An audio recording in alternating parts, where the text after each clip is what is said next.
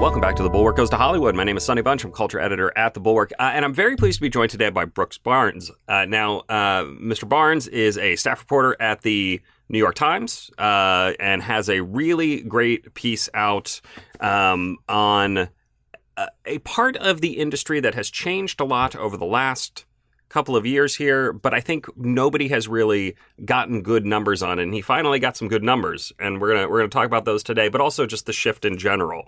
And that has to do with premium video on demand. Now, premium video on demand, I will ask you to explain here in a moment what that is compared to other types of video on demand, streaming on demand, whatever, Sure. and all that. But thanks for being on the show today. I really appreciate it. Yeah, no, I appreciate your asking. I've been sort of hammering on Universal for a while to give me some numbers, in part because they kept complaining that when I wrote about box office, it was taking an outdated view. We make a lot of money on PVOD. You don't understand. That's coming from the Focus people. and I was like, okay, well, great. Well, tell me how much money you're making. So, we don't have a lot of numbers, but we have some. And so to explain the offering, since the 90s, people have been able to order movies on demand through their TV set or, more recently, iTunes or Google Play. And that usually happens after the exclusive theatrical window, about 90 days, right? So it's about, these days, it can be $6 to rent a movie then. It can be $15 to buy one. But what Universal did during the pandemic is move that way up. Actually, they still offer that traditional VOD window, but they created a new one they called Premium VOD, or PVOD. And that can happen after as little as 17 days, and they charge much, much more. There are a couple of different things to unpack here. So, one of the things that is worth discussing is the breakdown of the theatrical window. This is a thing that the theater owners have fought for a long time. They wanted to keep a 90-day window of exclusivity in theaters. And during the pandemic, obviously, that was a hard thing to keep going because You had folks who wouldn't go to theaters. You had cities where theaters weren't even open. So it was hard to maintain that window. And one of the things that you mentioned in your story that I had kind of forgotten about but was reminded is that AMC negotiated a cut of the revenue on these things, right? Yeah. So some of the backstory was Universal said at the beginning of the pandemic, well, we're just going to make these 3 movies available entirely on demand. Trolls was one of them, the sequel to the animated movie. And AMC sort of stumped its feet and made it very clear that they would not play anything that infringed on their exclusive window. So, it's part of brinkmanship negotiations from these guys. And ultimately, Universal cut them in. We don't know how much. It's a small percentage. So they get a bit of that premium VOD money, which basically Universal has then made other deals with other theater chains, and it makes them sort of grudgingly okay with having that window shortened. Because one of the things that's really interesting about premium video on demand is, especially with how Universal is using it, and I feel like Universal is doing it differently than most of the other studios. They seem to be more aggressively moving stuff onto PVOD, right? Yeah, the other studios, I think, in terms of time, is that what you mean by aggressive? Yes. Yeah, I think Paramount may do it at 30 days in some instances. Warner Brothers has been more 60 days after their whole Project Popcorn day and date experiment, we'll call it. Which was remind folks what that HBO Max did. Yeah, during the pandemic, Warner Brothers, HBO Max, they said that they would release an entire year's worth of movies simultaneously in theaters and on HBO Max. So that's a little confusing because HBO Max is not video on demand; right. It's streaming, right? Right. But so Universal has been really, again, kind of aggressively shortening that window. I mean, there was just news this week that the new Fast and Furious movie is coming to PVOD, I believe, on Friday, June 9th. Isn't that, I didn't see that, but that sounds about right. Yeah. And you have to remember, and I didn't mention this in the story just because of length, but Universal is owned by a cable company that has a video on demand business. So they have for a long time been the most aggressive in wanting to shorten that window, speed movies to their customers for sale. It's interesting to look at the strategy here, just because again, I understand where the theaters are coming from. I understand where the studios are coming from. But the most fascinating part of your story was the Universal saying that they think they have found a new audience here. Maybe a brand new customer, yeah. Basically a brand new type of customer, right? Explain the logic there on Universal's end.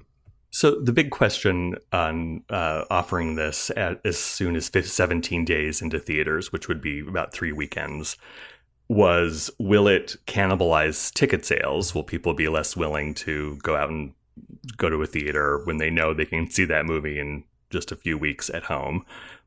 Secondly, how much would it cannibalize the downstream traditional VOD business, which is still quite sizable?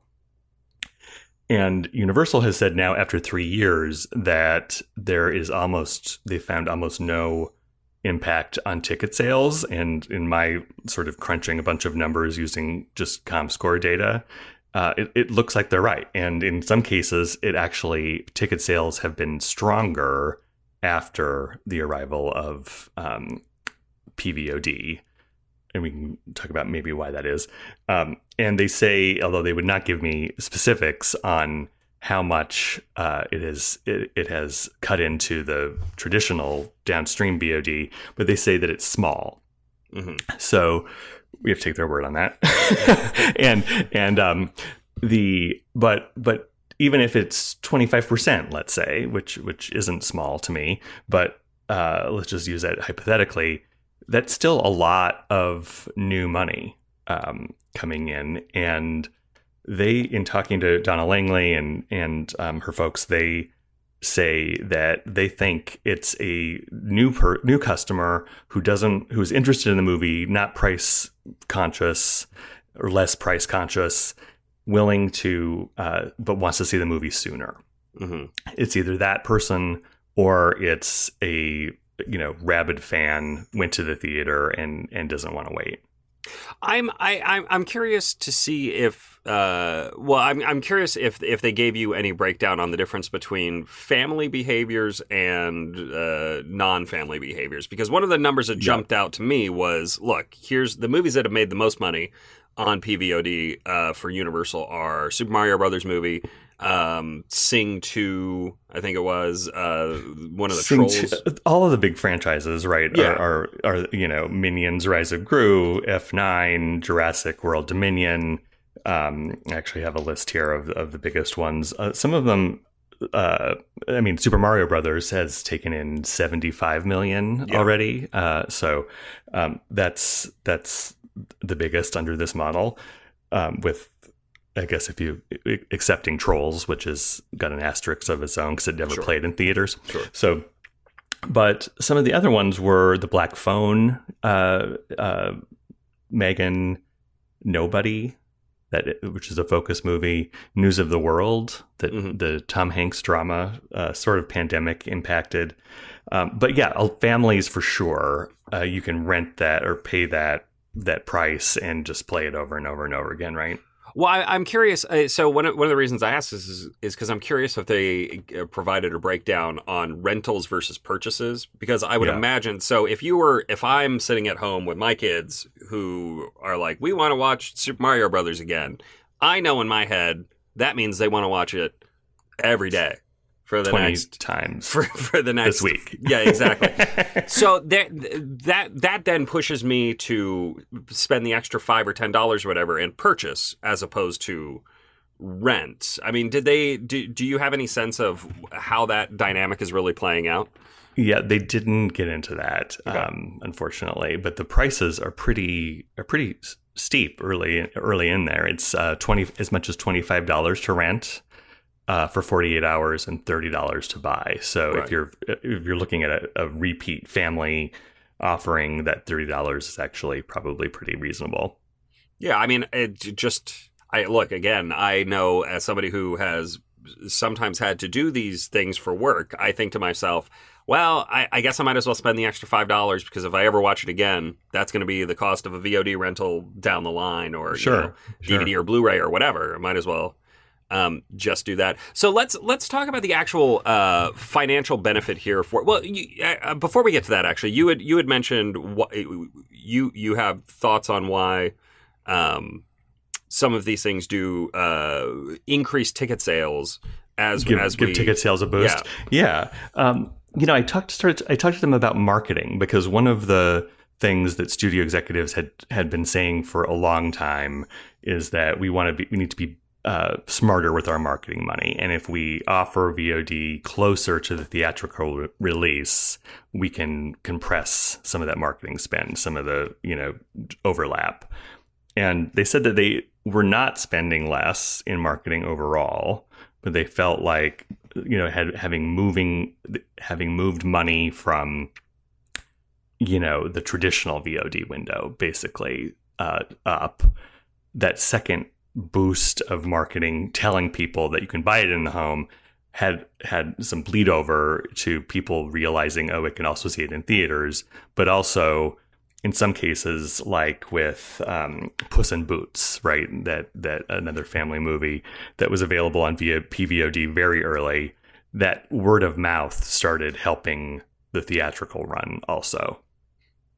I mean, how does that actually? Did they get into how they think that actually works? Because if I'm, again, if I haven't gone to see it in theaters yet, but it's also at home, I'm not sure why I would take my kids to see that. Well, I guess it depends on how much you want, your various forms of babysitting, an activity or whatever, like, oh, my neighbor said, they bought it and their kids won't stop watching it. Okay, so that, let's plan that Saturday day. After all, it's kind of like an insurance policy almost. Like, you don't want to pay and go through the hassle of going through a theater unless someone tells you, or you have a pretty high confidence that it's going to be a payoff. I mean, that's why we have so many sequels. The actual financials here are also really interesting for the studios, because one of the things that you internalize when you spend a lot of time looking at studio financials is, all right, a $300 million gross isn't actually $300 million to the studio. It's, you split that with the theaters, and then there are distribution fees, and foreign splits are different from domestic splits. Right. But VOD is actually a really good deal in terms of the revenue splits for the studios, right?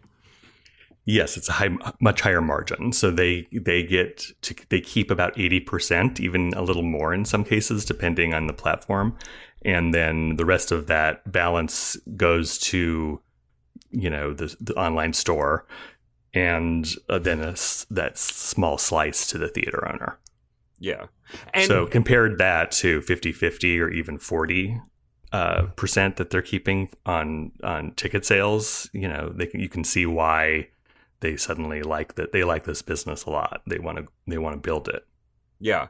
And the other thing that you mentioned briefly, but I think is really worth hitting on here, is that, Universal in particular is owned by Universal. Comcast is all one big happy family, right? There's, Focus Features, Universal, Comcast, they're all kind of in. So that's essentially another stream of revenue for the company.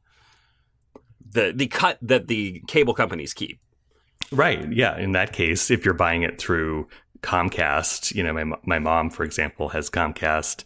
We were just there. Okay, sure. I'll rent that movie. I'll pay. I forget what we paid for. Probably F9. I don't know. I don't want to. I may not want to disclose what we paid for. But yeah, that's then going to Comcast. You're right. And another kind of interesting little nugget in this story is the way that this is benefiting smaller art house pictures, right? So Focus is the prestige arm of Universal, let's call it, right. And they have found, if not quite a replacement for DVD revenue, at least a little bonus. Yeah. So with Focus movies, it's much thinner in terms of profitability, right? The budgets are smaller, the profit is often smaller, all of that. So if you have even couple $1 million in added profit from PVOD, they're saying that can really make the difference financially for some of these little movies or comedies, dramas that have not been doing well post-pandemic. And as they explained it, it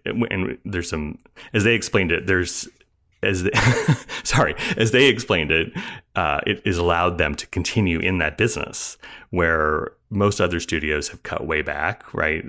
10 releases theatrically a year, maybe 12, 15. Universal has done, I think they have 26 planned for this year. So they say that added money, without it, they would have to cut back. Now, the asterisk there is that they need the theatrical buy-in. So the messaging is to sort of theaters like, let us do this and we'll continue giving you a large volume of movies. Mm-hmm. Yeah, I mean, has there been any pushback now that the pandemic is, over and folks, the box office revenue is recovering to kind of, if not quite pre-pandemic levels, close enough that it makes sense to keep things in theaters? I mean, have they experienced any buyer's regret on the part of the theaters? Have the theater owners pushed back and said, we need you to stop doing this? Or what? I didn't find any of that. I talked to a couple of theater owners, one CEO, and they didn't want to talk about it publicly because they still think it kind of undercuts their business, at least if to some customers. But they seem pretty happy with getting a slice. Mm-hmm. No other studios have really followed so far. So at least to the degree that Universal has. So whether if there was a big herd mentality up to that 17 days, I think that might change the calculus. Mm-hmm. One of the things that you reported in your story, it's a quote from Julia Alexander, for a previous guest on The Bulwark Goes to Hollywood, one of our favorites here. We love Julia. But she told you that they have at Parrot Analytics, where she works, seen some impact on streaming, on the audience for a streaming movie after it is available on PVOD in this early window, right? Can you talk about that a little bit and explain exactly what that means and what that effect might look like? Sure. So the whole thing here is trying to maximize value for each film, right? So we can get as many people to buy a ticket as we can. Then we want to have this new window revenue stream, premium VOD. Then we sell it on traditional and on VOD and DVD. Then after that, it goes to streaming. And what she was pointing out is when you sell it so early in this premium VOD setting, that can impact negatively the value of the movie to the streaming service in terms of subscriber acquisition. Mm-hmm. More people, it's just sort of, when you think about it, it makes sense that if more people have already rented it, own it, they're going to be less likely to sign up for a Peacock subscription when it arrives. Right, which makes sense. I think we can all understand that intuitively. At the same time, I've always been, this is one of my long-running theories / hobby horses, is that I have never been entirely convinced how many people are signing up for streaming services for movies as opposed to original TV shows, which I feel like is where the real money is. But I don't know. I can imagine the folks at Peacock going to the folks at Universal and being like, you're killing us here. You're killing us. You gotta help us out. But I'm sure, right? And so again, why is Universal so hot on this where others are not? It's also part of how that company is set up, right? You've got the Comcast piece. You've got Peacock, where they've always been less all in than a Max, for example, or a Disney Plus. So they've decided basically, or their strategy is going to be, we want more dollars in a transactional case. And they think that, they didn't say this to me in the interviews, but I inferred that they think just what you said, that the value in terms of getting a streaming subscriber is less for movies. And I think Julia and other people would tell you that that's true, right? That television series and library are actually much more important than new movies. Mm-hmm. Yeah. No, it's interesting. I mean, we're in such a weird... it's such a weird time in the business of Hollywood where I think nobody knows... what's the line, the William Goldman line, nobody knows anything. I feel like everybody knows even less than they knew before. Even less. That's very true. Because it's really not... Yeah. I mean, it's not even a movie by movie thing anymore. It's an entire business model thing. I mean, I'm sure you read it, but the long piece in New York Magazine about, how the streaming model is broken. Yeah. I read that and I'm like, yeah, no, that's basically what I've seen for the last 2 years here, and nobody has any idea how to fix it. It's all bad. And I was talking to someone this week at lunch who runs a big production company, and she was saying that they just feel exhausted, or that's, speaking for herself, in that, studio as a seller to studios and streaming services, it's like, okay, run this way. No, oh, wait, now we're going to run that way. Now your guess is as good as mine. I don't know. And it's sort of, at some point, people are feeling it's pretty bleak out there.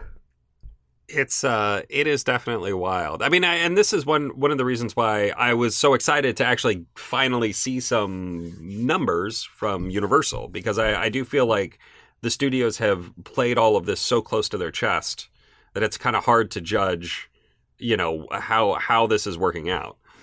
Totally. We have to rely on their hopefully not wanting to get in any shareholder lawsuits for misleading them with these few cherry pick numbers. Right. Well, I mean, that is something you have to think about as a journalist, right? Like, well, why are they coming to me with these numbers instead of some others? Yeah. Yeah, of course. And needing to double check it on my own to the degree that I can, talk to other people that they didn't know I talked to, and try to, am I really, what are the trapdoors here? Mm-hmm. Are we setting ourselves up to be used? All of those things are things that I think about.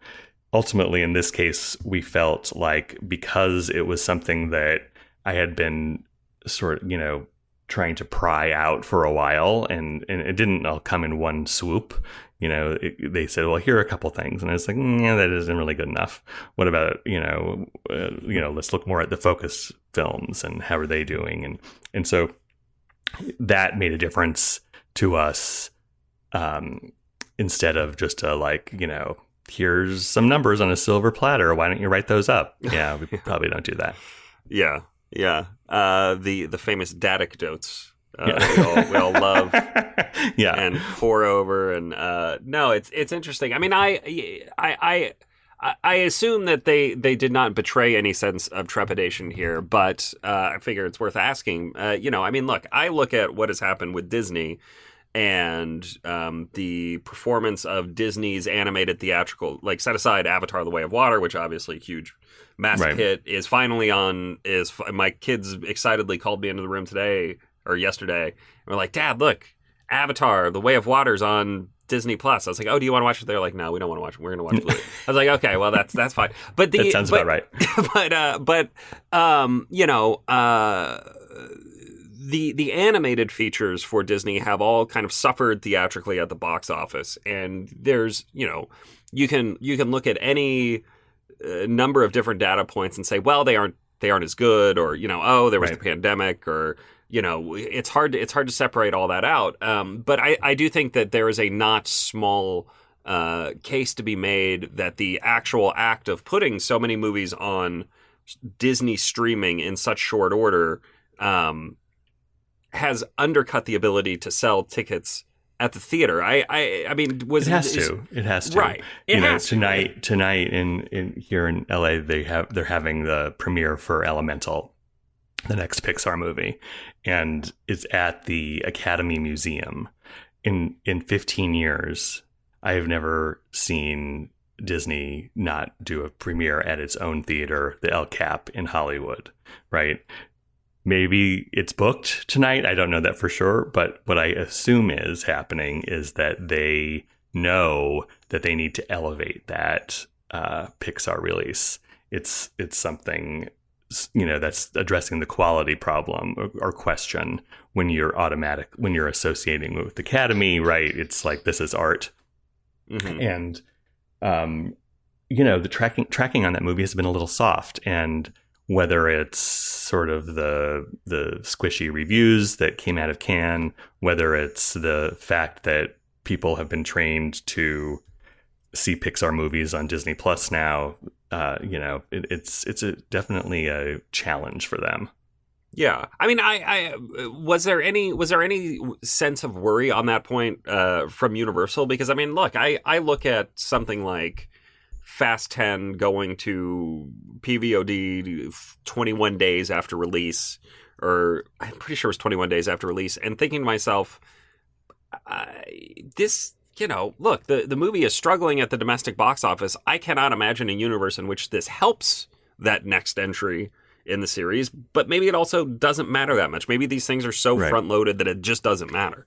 When you look at the box office performance on a chart, it just falls off like a cliff after that first couple weekends, 3 weekends for sure. And I think that they, at this point on some of these franchises, they've started realizing, I mean, it's such fan service at this point, right? That they've almost given up on broadening it out to other audiences. It's like, okay, we're going to load these movies with every little trick or treat that the fans will like, get them out, and then move it into the pipeline to milk it in other ways. Yeah, just for clarity's sake, the thing that you mentioned about the box office charts is a real one. What's the percentage of revenue that generally comes in the first 17 days or whatever? It's some enormous percentage. It's an enormous percent. I'm forgetting what it is exactly, but I do have a couple of things here actually on showing the impact of premium VOD. So, for example, let's look at the last Fast movie, F9, when it opened. So when it went on to PVOD after 35 days, and after that time, it did 4.4% of its total domestic box office. The previous installment in the Fast franchise never went on to PVOD, didn't exist. It did 4% of its total domestic box office after that 35-day point. So you're dealing with aging franchises and different quality and different stars in some cases, but it's very little ultimate box office after that they throw the lever.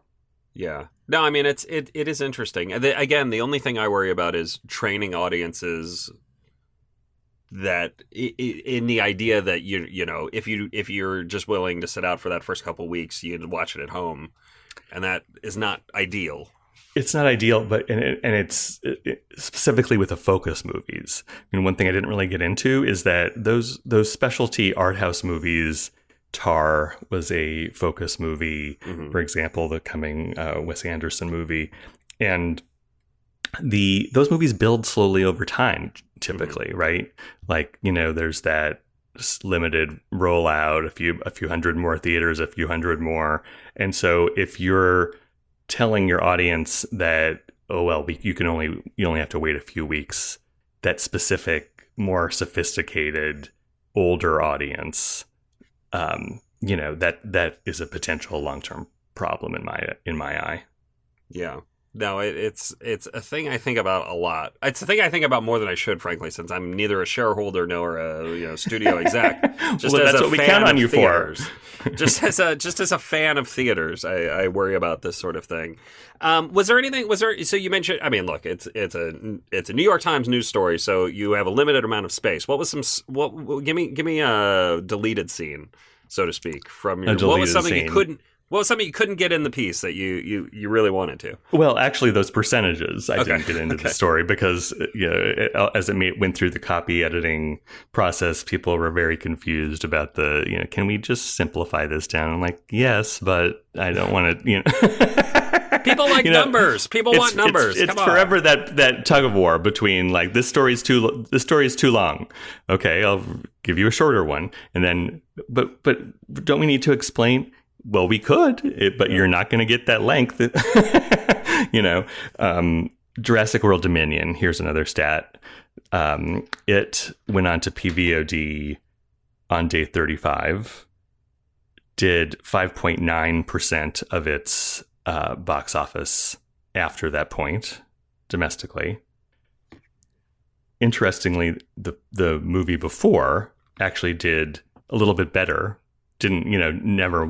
It played exclusively in theaters the whole time. It did 6.6% of its box office after day 35. So not a big difference, but a little dent for sure. Mm-hmm. Yeah. Mm-hmm. Yeah. It's interesting. I don't know. All right. I always like to close these interviews by asking if there's anything I should have asked. If you think there's something that's my trick. Know about the See, I'm stealing all your tricks. But this is, it's an important thing because I think look, there are things I don't know that I don't. There are unknown. What is it? There are known unknowns and there are unknown unknowns. What are my unknown unknowns? I think that the thing that I found that people were most confused by in both the reader comments and a couple editors in the process was just how many different ways studios still splice and dice this stuff, right?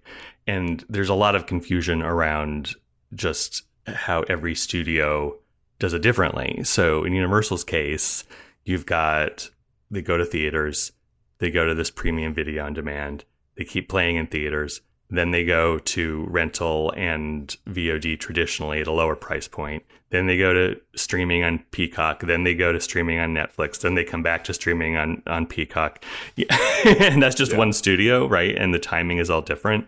And I think that, if one thing I did hear from Universal people about in terms of a worry is, maybe they framed it differently. They framed it as it would be better for them, and they think the studio system as a whole, if there was more lockstep, if there was, people the general consumer had a better idea of when things would be available, where and how.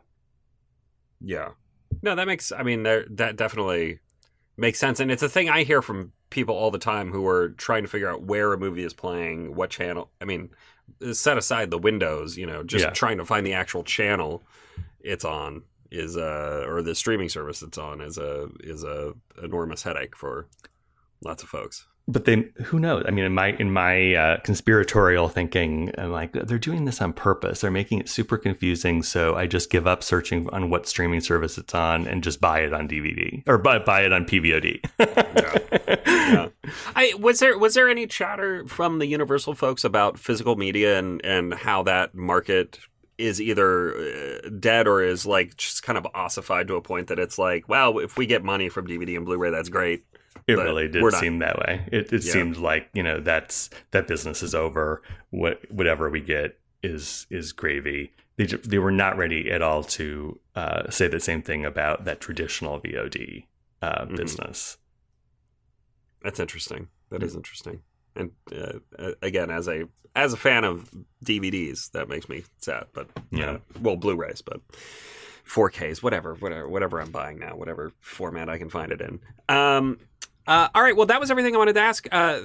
thank you so Sure. much for the time, Brooks. I really appreciate it. And there will be a link to the story in the email that goes out with this. So, I hope folks check it out. And my name is Sonny Bunch. I'm culture editor at The Bulwark, and I'll be back next week with another episode. We'll see you guys then.